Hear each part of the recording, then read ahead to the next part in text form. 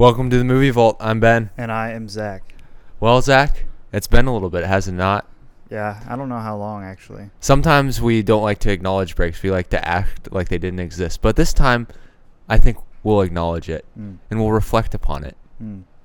Powerful. Because a lot of things have happened since the last recording of the Movie Vault. Really? Have they not? What?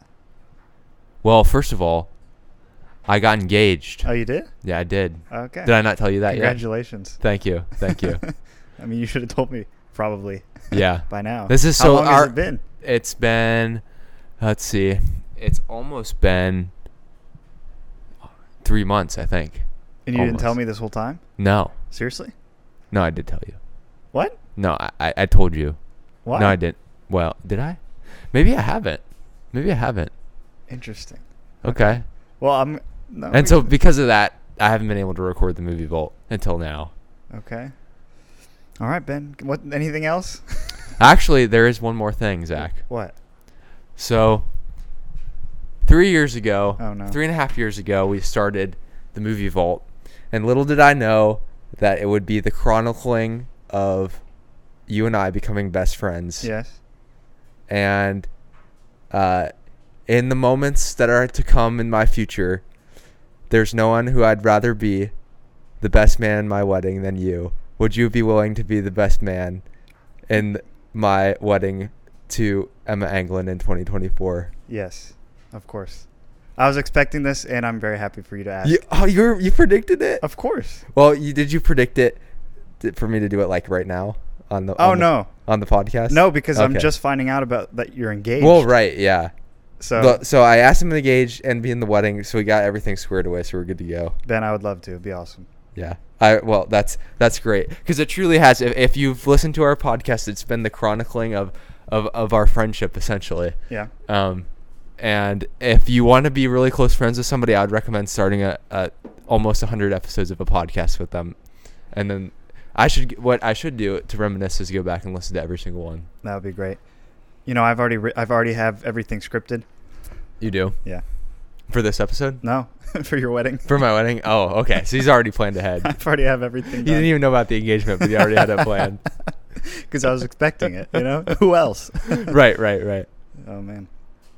Anyway, I don't have any updates in my life, so. Okay, well, it's the same old boring Zach. Yep, pretty much. Just waiting for medical schools to, To get back. Give me a chance. Come on, please. Please. I'm on my knees. Okay. I'll do anything. Okay. I'll do anything. You laugh, but I will. Anyway, no, thank you. That's great. Yeah. So, the movie today is Killer of Sheep. We're gonna have two killer movies in a row. Two killers of something in a row. First Sheep, then The Flower Moon. Right. Right. Yeah. The floral moon, if you will. Yes. Killer of Sheep was released in 1978, but primarily filmed in 1972 to 73. And this will be the first ever student film that we have covered on the Movie Vault. This is a student film. Yeah. Wow, I missed that. How did I miss that? Did you not miss? Did you miss that? I must have. It was originally submitted, so maybe I think it might have been re-released by Burnett to the UCLA School of Film as his Master of Fine Arts thesis in 1977. I know he submitted it to UCLA. I didn't know that was in the school. Yeah, that's his. Interesting. He was in film school, and this was his thesis. Although I did see that it maybe won some awards, so it might have gotten submitted to like film festivals and stuff as well, because it said it won the Critics Award at the Berlin Film Festival and stuff at the Toronto International Film Festival. Oh, okay, this is interesting. This movie actually didn't get a wide release because of the music rights. So the soundtrack actually prevented it from really getting a big release, and it didn't really get much attention for the next 30 years until they were able to, like, I don't know, somebody took it and That's released interesting. it at that I'm point. glad they kept everything together because Yeah. the soundtrack really it's important for the whole. Well, and if you think about it, it kind of makes sense because considering what we'll talk about with this film, and that it was submitted as a student film, he wasn't necessarily thinking like, oh, this is going to be a movie that needs to be sent to a widespread audience. So as far as copyrights, it might not have been at the forefront of Charles Burnett's mind when he was creating the film. But yeah, that's great. I know that it's since then been placed in many beautiful places where films should go, where beautiful films should go specifically, as such as the Library of Congress, which doesn't always, by the way, have great films in there. Okay, I'm just saying the Library of Congress isn't the standard. Okay, it's really not. It's not. Okay, if Encanto goes in there, it's over. I'm not. What, Encanto's going to the Library? I don't know. I'm just saying. Yeah, it shouldn't, but it may. I mean, it could happen. You're right. But it was one of the first 50 in the National Film Registry, and the National Society of Film Critics selected it as one of the 100 essential films of all time. Wow, which is interesting. That is interesting. That's a big, for a really short. I mean, this movie's 80 minutes. Yeah, 80 minutes. It's a really short film. Pretty, I know it's a coherent theme, but incoherent plot. I'd say. Yeah, it's not. There's no arcs or plots to this movie. That's kind of what it said. Like when I was reading Wikipedia article, it was like, yeah, there is no consistent, like, they're like essentially little vignettes, but they're not like vignettes in the sense of like the Coen Brothers Ballad of Buster Scruggs, where it's like there's this vignette and then there's this vignette. Yeah, they're like in the same world, but they're like loosely attached to each other. Yeah, and it's strange. It really just kind of shows the impact this film has made on cinema and on society as a whole. I had heard of this film many times. Had you heard of it before? I had not. I pitched actually, it I had not for heard us of this to do. movie. Yeah, I mean, it is kind of an emotional movie when you watch it. Yes. There are some scenes in particular where I caught myself like not able to like understand what was going on, because I was like, wow, this is a powerful scene, and especially some of the deep things between Stan and his wife. I forget. Yes. Yeah. Those are some really powerful things, and then just showing different glimpses into different areas of different people's lives within this neighborhood of Watts in Los Angeles. Yeah, I mean, you can somehow you don't need a plot to feel power. That's the thing about a film. Yeah, you don't have to be part of. Yeah, you don't have to have main characters or anything like any structure to understand what's going on in the themes. It can be just as sad. So we'll see. We'll see kind of where this goes, but. Do you have a short synopsis of this film? I do have a short synopsis. Perfect. So it says, in Watts, an urban and mostly African-American section of Los Angeles, Stan, played by Henry Gale Sanders, spends his life toiling away at a local slaughterhouse. His macabre profession steps into his personal life as he struggles to keep his family afloat and content. Other life situations also prove to be difficult, since it seems that dark intentions lurk within the people he meets outside his family. The layers of stress cause Stan to question whether a better quality of life is possible. That's actually an interesting way to frame it. Yeah. Because I'm not sure I would have been able to summarize it that well if I tried to summarize it on my own. Yeah. It's interesting because the film offers no solutions. No. The film just kind of presents it in a bleak and subtle way to show that this is just what it is. There's nothing you can do. And that's why these people are finding solace in the most simple things, such as like a cup of coffee, or holding your wife and dancing, or holding your daughter, or like the most things that we would think are just someone calls you while you're doing one of those things, you say, I'm doing nothing, what's up, Yeah, but exactly. for them it's right. an activity they're doing. It's the simple beauty, and I said booty. It's the simple beauty in life that kind of is important, and it kind of shows like that these people in these situations are able to find it a little bit easier than we are in our distracted civilization. That's more of an application of this film rather than the theme. But the theme itself is, this is what it is. This is Watts in the 70s, right? Yeah. So I mean, that's really, it's just showing us glimpses, different areas of life. Things don't always work out. Sometimes the engine falls out of the trunk, or out of the bed of the truck. That scene was so funny because it was like, they definitely need to move that engine back. Like he was like, no, it'll be fine. They'll say that. I was like, no, it won't. What was he? I don't know why he let that guy talk him into it. And he wasn't even mad at him. I thought he was going to yell. He was like, well, it is what it is. that engine's busted now. We're not going to be able to do it. Yeah. I mean, but it is true. Any amount of yelling, stressing would not make the engine come back. Mm-hmm. So it's like the way they reacted to it actually is kind of like, well, what else can you actually do? You're not going to be able to fix the engine. So and that situation kind of shows Stan's attitude as a whole throughout this film. Right. He doesn't get mad at his wife and yell. The only time he really gets angry is when his friends keep approaching him about this stupid idea that they have. But other than that, he's in a loveless marriage, basically. He's, he's at a dead-end job that he doesn't really like his job because he was looking at different places, but he didn't want to get shot up in that store that woman said she'd hire him at. So he's slaughtering sheep, right? Left and right. He's just going through the assembly line, taking these weird-looking dead sheep and putting them on hooks and skinning them. It took a little bit to actually get to the slaughterhouse, but we did get to see some slaughterhouse action. Yeah, and those scenes were great. Just watching and seeing how it's done, that's pretty interesting. Yeah. But it just showed the ins and outs of this guy's life. Like, he's not happy anywhere. He's got maybe a couple friends that he might enjoy spending time with, but when he comes home, he's not there. When he's home, he's not home. So another thing I thought was pretty interesting was just the interactions between all these people in the neighborhoods. They, deep down have respect for each other, but they're constantly arguing. They're constantly fighting, these friends, and especially the kids, just how cruel some of these kids are to each other. Oh, yeah.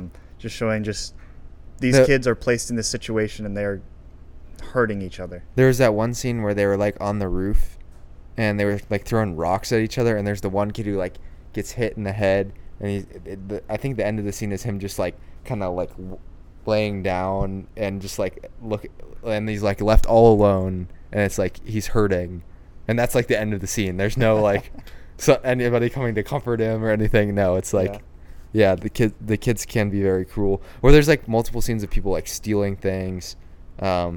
There's the one scene where they're like riding a bike and then they like wreck it in front of the car and they just start running away. Like, I was like, I don't even know what they did that they have to sprint away from that. I guess they almost caused an accident. I don't know. But there's a lot of interesting scenes in that regard. Yeah, and I think of the one where they're just playing in this industrial park, pretty much. This broken down building in the middle of the rubble. And they're just, they have like the shield and they're like going after each other. They're throwing the rocks and dirt still. And this guy gets all this dirt in his eyes and they're like, don't hurt him. Stop hurting him. And then they just beat that guy up, and they just, it was just, yeah. I mean, these kids, I mean, that's just how they play. I mean, that's kind of, it's presenting that as a normal thing for them. But it just shows just how, I don't know. How different, I want to use the word different for now, and we can get into what different means, but how different those neighborhoods were, and some of them still are today. Just, in these predominantly African-American neighborhoods in Los Angeles or Chicago or wherever you might find yourself. There are other, obviously other races there as well, but that how unlike, the people who are watching these films are not going to be the people who are exposed or in these neighborhoods. Yeah, that's very true. I'm wondering what Charles was kind of thinking when he was making this film. If it's more of an exposure film to kind of show that these neighborhoods exist, or if it's more of a film to say that we should do something, or if it's more of a film that is kind of just making a statement of this is what America has become. I have kind of an answer for that. Go for it. So I watched a brief interview with Charles Burnett, and when he was talking about the film, he said he noticed that there was a lot of movies that, and you have to keep in mind, he was going to UCLA film school. So from what I know, UCLA and USC are pretty prestigious film schools, and it makes sense because they're in LA, which is like where filmmaking is kind of centered at. And I think he grew up in neighborhood. I don't know if he grew up in Watts, but he grew up in neighborhoods like Watts that were impoverished. So he saw people making movies about the working class where they kind of like glamorized it and simplified the issues that people in the working class faced. So he said he wanted to make a film that reflected, that didn't, let's see if I wrote this down right. That didn't reflect his values, but what was going on in the community without him imposing on it. So it's not supposed to be a movie that's like Charles Burnett solving the issues. It's like supposed to be as much of a hands-off portrayal of what living life in a community like this is actually like, which seems like it'd be fairly difficult to pull off in terms of like, acting, but the only way you can do it, I think, is if you grew up in an environment like this. And he said he went on to say, if I can remember correctly, that he realized that he can only really show his experience, so it may not be representative of the entire community, like, purely, but as best as he can. That was what his goal was with the movie. I didn't finish the interview, so he might have gone on to explain even more, but that's kind of what I got out of what he was explaining. Yeah, I agree. It seemed like he was trying to be as hands-off as possible. It was interesting. A lot of these actors did grow up in these places, so I did know that. But the interesting part to me was that although he gave a hands-off approach and he offered no solutions to the film, he kind of showed that there can be beauty found within some of these scenes. Just in the simple interactions between Stan and his friends. He seems to actually care about one of his friends. I don't know his name. And even some maybe hope within his marriage at some point, even if it doesn't last till the end of the film. And then obviously his daughter. I think Stan really cares about his daughter. So there are some small moments of beauty within this that Charles probably put in there, to be honest, if I had to think about that. I don't know if that's a hands-off approach, because I don't know if that happens. I don't know. Yeah. I mean, I think it's difficult because I don't... It could still maybe be hands-off, but maybe it would just feel like an empty movie if there was no, like, human emotion involved in it at all. Like, they had to... Even though it's as loose of a story structure and everything as possible, there's still, like, threads of, like, something that's happening. Like, even when you're saying the tensions with the marriage, I don't know they ever explicitly talk about their marriage and problems, but you can just see in their facial expressions how they interact with each other that something's going on.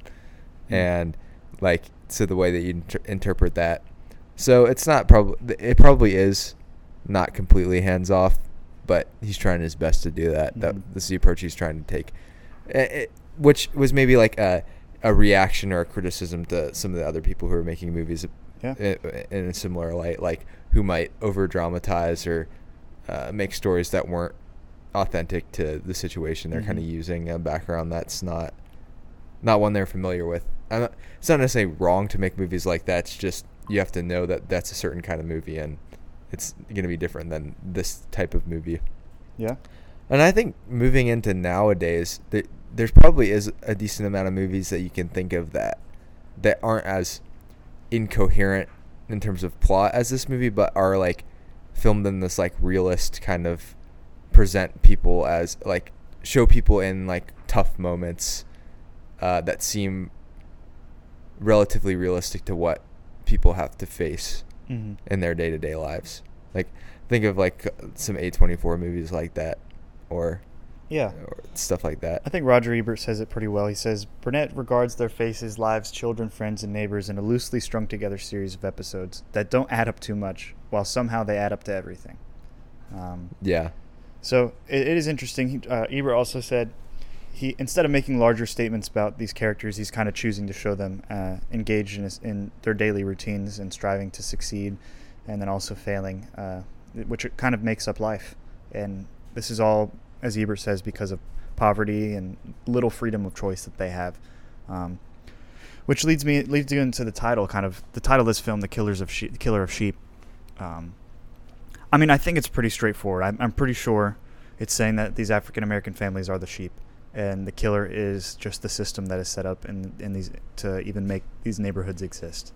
And the internet consensus was pretty similar, which isn't surprising, that this film, it is surprising that this film kind of came out in, 1978? And that there was a film like this in 1978, kind of highlighting these aspects of these neighborhoods. Right.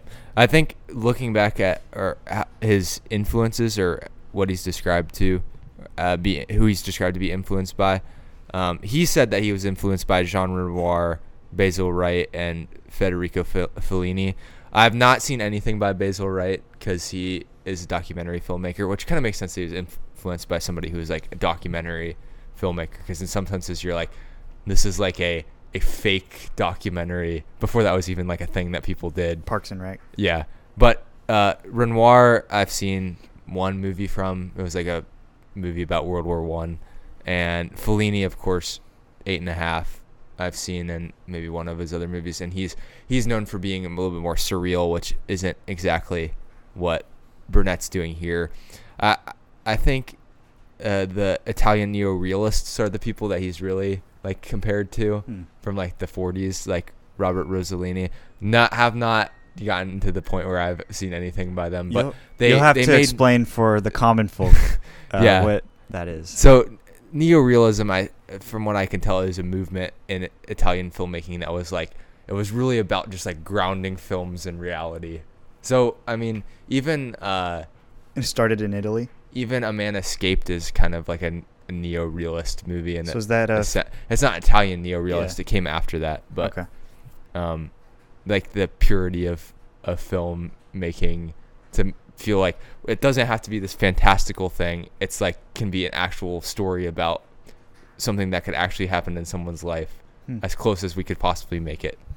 Like you obviously have to say, if you're making something fiction, it's never gonna actually live up to real life, especially as soon as you start adding narrative structures to it. Definitely. But closer to it, and I think that hadn't really been seen in the U.S. much until 70s. I also think, Ben, over the course of our podcast, it's been interesting. I have begun to appreciate ambiguity, okay? I used to like clear-cut films, but ambiguity is kind of... Because ambiguity doesn't mean that there isn't an answer. It just means that the director doesn't say the answer, even if there is one. Right. What I got sick of is when there isn't an answer and the director leaves it at that. When, like, in life, you won't be able to find one. But in this, I mean, the scenes are... You what did Roger Ebert say? He says it's nothing, but it's also everything. You get everything from this film. Yeah. And it amounts to that because you feel that these people are stuck in this situation. They're not happy, and they're being, the word is that this film would probably point toward is oppression or something like that. And it's something that shows that these people are forced into these scenarios. It's not their choice. He gave. And I think that Ebert kind of got this film a little correct, as usual, because Charles Burnett kind of gives many scenarios where these characters don't necessarily have a choice to make. They're kind of just going about doing whatever. Even the one choice Stan is given is an offer to this one job, and he says he won't do it because he doesn't want to die. That's not a choice, okay? That's not a choice. So I'm tempted to read into this film a little bit more, but I also want to leave it a little ambiguous as well, because I think although Ebert is correct in his assessment of what this film is, I think Charles Burnett is really not giving an answer like Ebert's giving an answer. I think it's more of showing that this exists and not presenting an answer because Charles isn't pretentious enough to do that. Yeah. I think so. I think he maybe has his own ideas in his personal life as far as like what should be done, but he even talked about going back and living in those areas after he went to film school, I think is what he said in the interview. And he said he kind of realized like the way he thought about things and the direction of his life wasn't similar to. So even though he came from the background, he had kind of became a person who was different from those people. I don't know how his journey took him to the point where he got to UCLA to begin with. You'd have to think he overcame a few obstacles to get there. But Charles also knew, like he lived in these places, like this, so he's also he knows these solutions. He knows like there has to be changes in government, there has to be changes here and this like that. But he doesn't do that because he's trying to just show what it is and that there is a problem. Right. He's not trying to be like political about it. Like truly, he's not. No, he's not. It's a very interesting and different way than most people would attack a subject like this. Yeah, and he shot this film in his old neighborhood. Yeah, like this was his family's home where he grew up, and these things are probably paralleling many situations. Yeah, you'd have to think that a lot of the scenes with kids were like things that happened that he like was a part of. There's something about the scene where the kids are jumping over, and one critic said it's like the the kids have more mobility than the older adults who are like looking up at them. I don't know. That could be that's just one person's interpretation. You could start reading into like the movements. I was like, I don't actually know what that means. Like, did the kids actually have better opportunities than the adults did? Like, it didn't seem like it in the movie exactly, but maybe it's like they had more physical capability to like come up with new ideas but it was also like at some point you were like, these kids are also being kids. Like, the weight of life hasn't hit them yet. Like, sure, they're not growing up in like amazing financial situations. Like, the one girl skipping school and the other girl's like, well, you're going to get behind. And then the scene cuts there. That also shows like these kids are worried about problems that kids shouldn't have to worry about. Yeah. Like, I can't go to school. But some of these kids are still like, they're kids still. They maybe face problems earlier than most kids do. But oh, for sure. But they still get that experience of like childlike wonder and playfulness and meanness and bullying and everything, and all that comes with being a kid. Yeah, the name calling. But it's, you see what, like, if nothing changes, what they have to look forward to in their life looks bleak. So that's what the movie presents. One of the most interesting things about this film was its budget. Less than $10,000, mostly grant money from UCLA. And that's what I just want to say. Nobody has any excuse. This is a Reservoir Dogs type of film. Yeah, and now, of course, Charles Burnett seems like a brilliant guy, so he obviously knew what he was doing. It helps that he had got schooling, so he knew how to work with $10,000, which would $38,000 in current, which sounds like a little bit more than in current, really. If you count for inflation. Sure.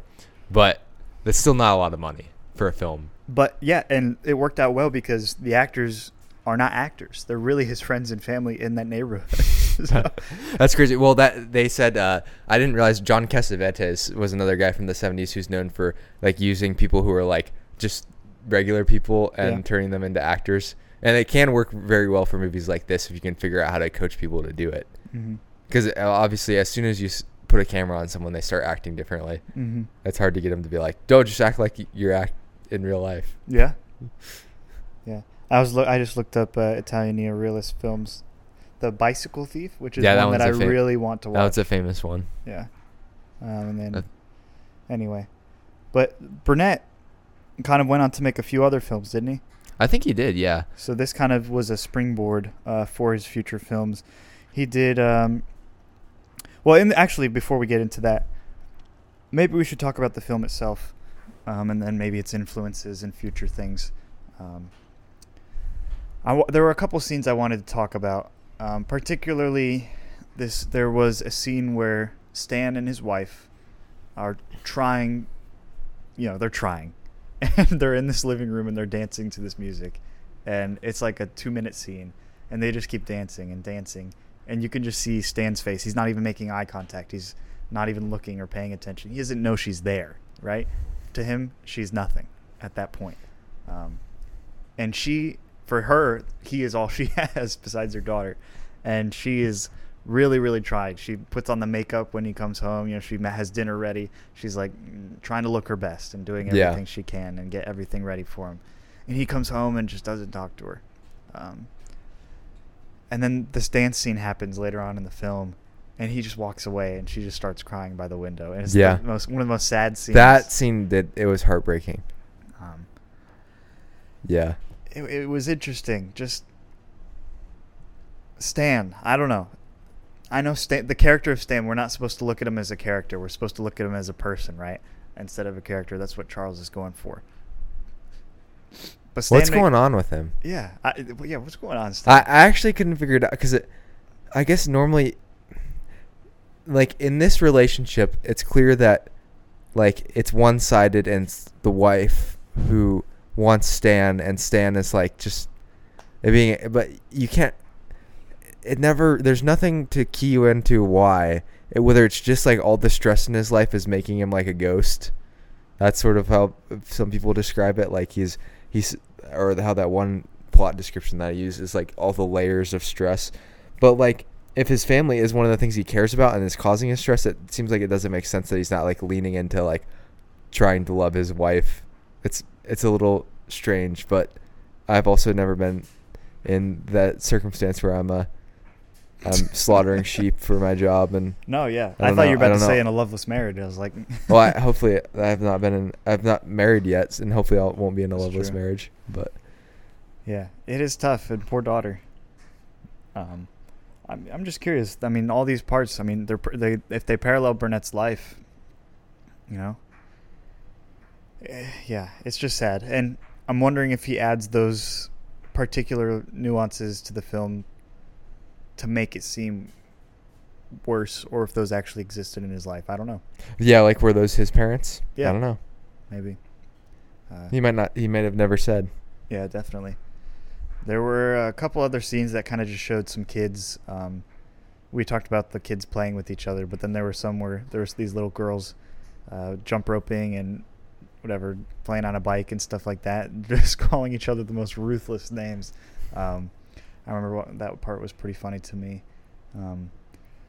Yeah, I recall a scene of the two guys that were trying to steal the TV out of that one older man's house. And then were those the same two guys? I think they were, that approached him about being a part of the robbery. So yeah, I mean, and the scene where they go to that one guy's house to get the engine. Yeah. And it's like this really weird situation where there's like this guy who's been beat up by this guy named Adolf, and he got beat up by Adolf and Boulevard. What the heck? And he's just like a complete buffoon. And then he's like the nephew of the guy, and the guy's wife is there, and he's like starts hitting on her, and then she kicks him in the head again. He's bleeding, and they're like, he's bleeding out.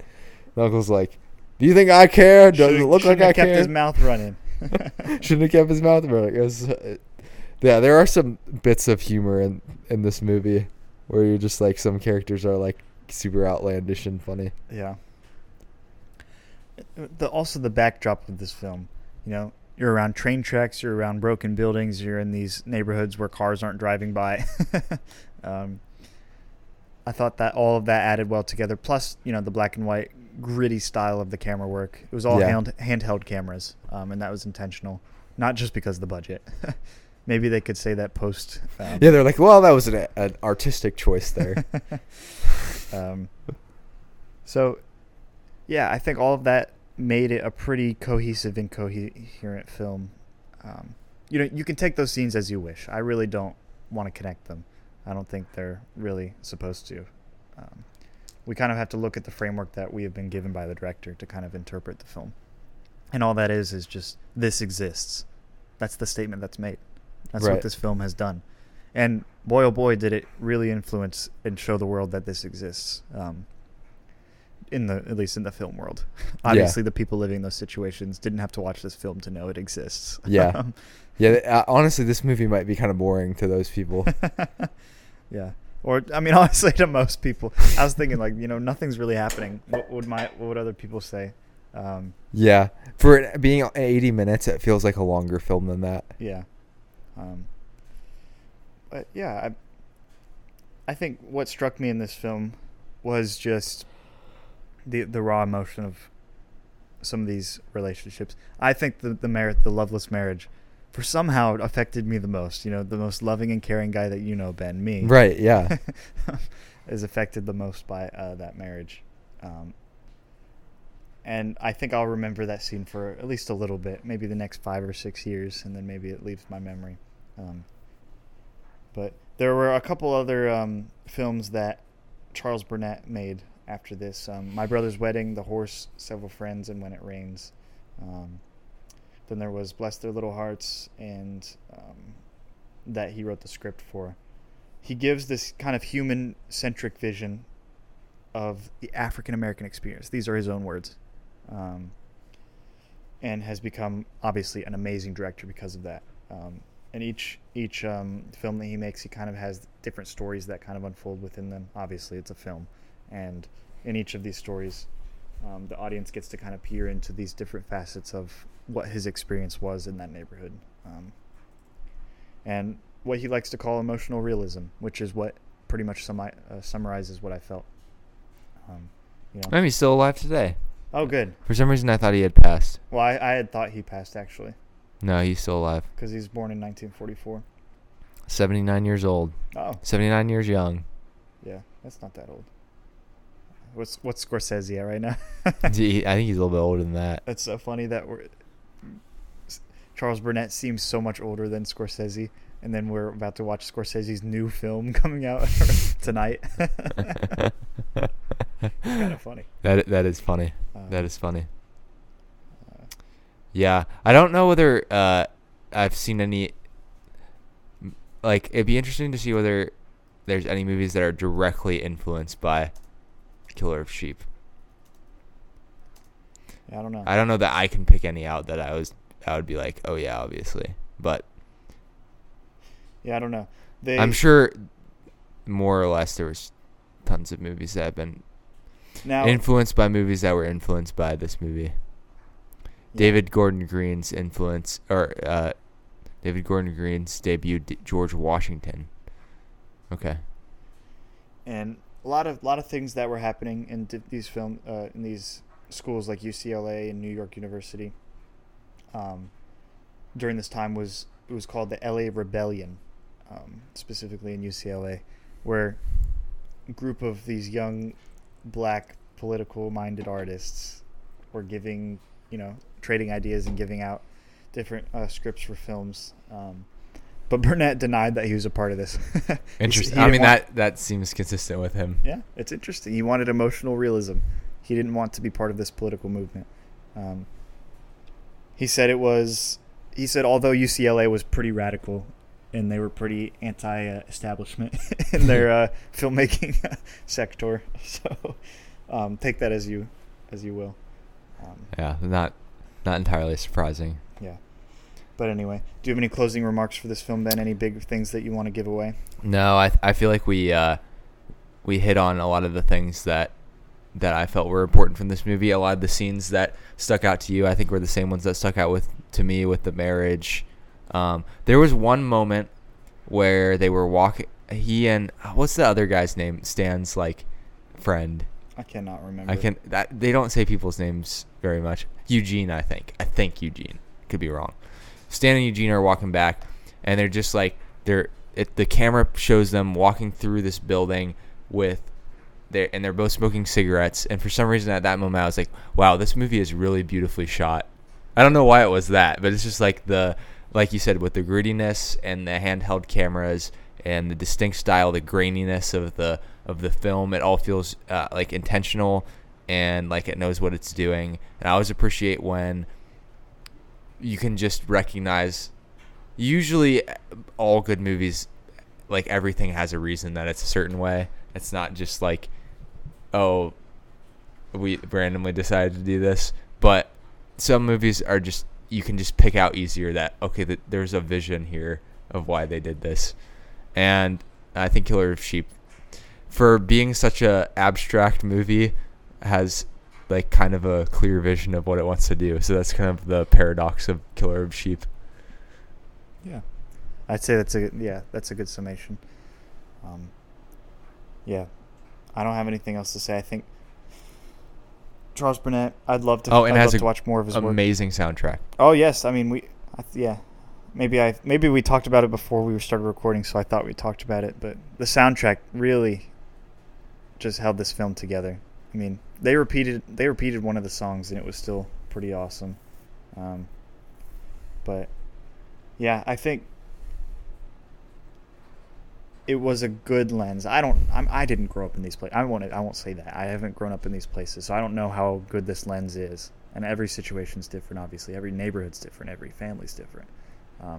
But if Charles Burnett is showing what it was like for him to live in these neighborhoods, then, if he's trying to be as emotionally realistic as he can, then it sounded tough. It really did. Yeah. So I'm glad I watched this film, just to kind of think upon these things.